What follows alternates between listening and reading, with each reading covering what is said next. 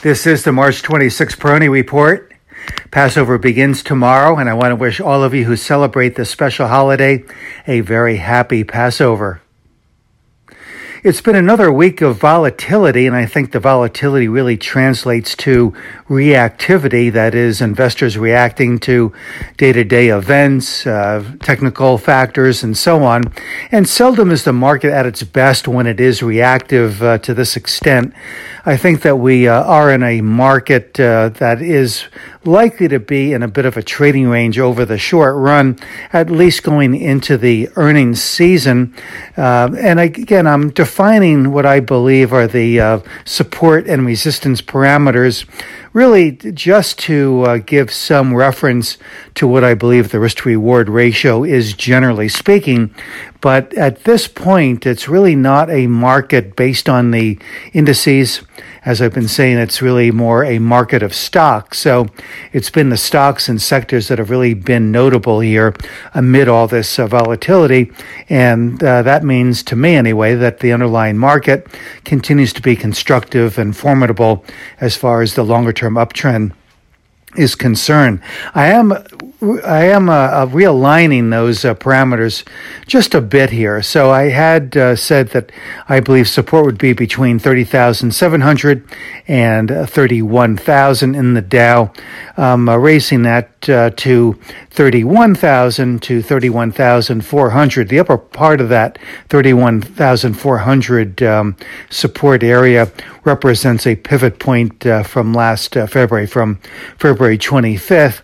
And then on the upside, I think that the range is probably now more like 32,800 to 33,000. So again, just to give some reference that we're in a 1,400, 1,600 point range likely. And as we move to the top part of the range, perhaps a little bit more restraint in buying. But as we move to the lower part of the range, probably a bit more opportunistic there to take advantage of these dips. Here again, it's easy to be drawn into the volatility, and I find myself sometimes being a day-to-day, minute-by-minute commentator rather than forward-looking technical analyst, almost giving a book report rather than looking at the outlook. But I really do want to just spend a moment about the longer-term outlook. I continue to believe that this is a Peter Lynch type scenario. It's time in, not timing the market. I give reference to the support and resistance, really just for those of you that are, looking perhaps for entry or exit points, using the major averages as a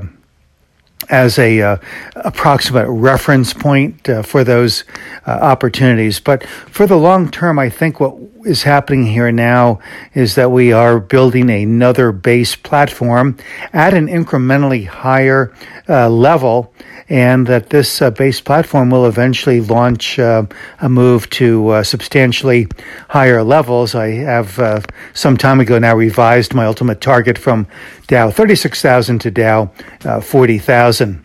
Speaking of the Dow, certainly it's very clear that the Dow, which lagged very miserably behind the NASDAQ and other of the major indices, has done an about face here now, and it is substantially leading the major indices. So on a little bit longer term basis, this indicates this rotation that we've been seeing in the market. Certainly with the focus on the 10-year, it's putting more pressure on the NASDAQ, but a little bit more of a movement toward the larger cap stocks, which perhaps are the perceived safer havens right now as we see the market so reactive to the day-to-day movements of the 10-year yield.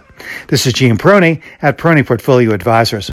All expressions and views presented on this podcast are the opinion of the commentator and may be subject to change.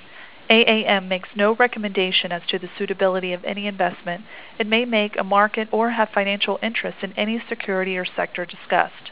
Past performance is no guarantee of future results. Investors should consult a financial professional before making any investment decision.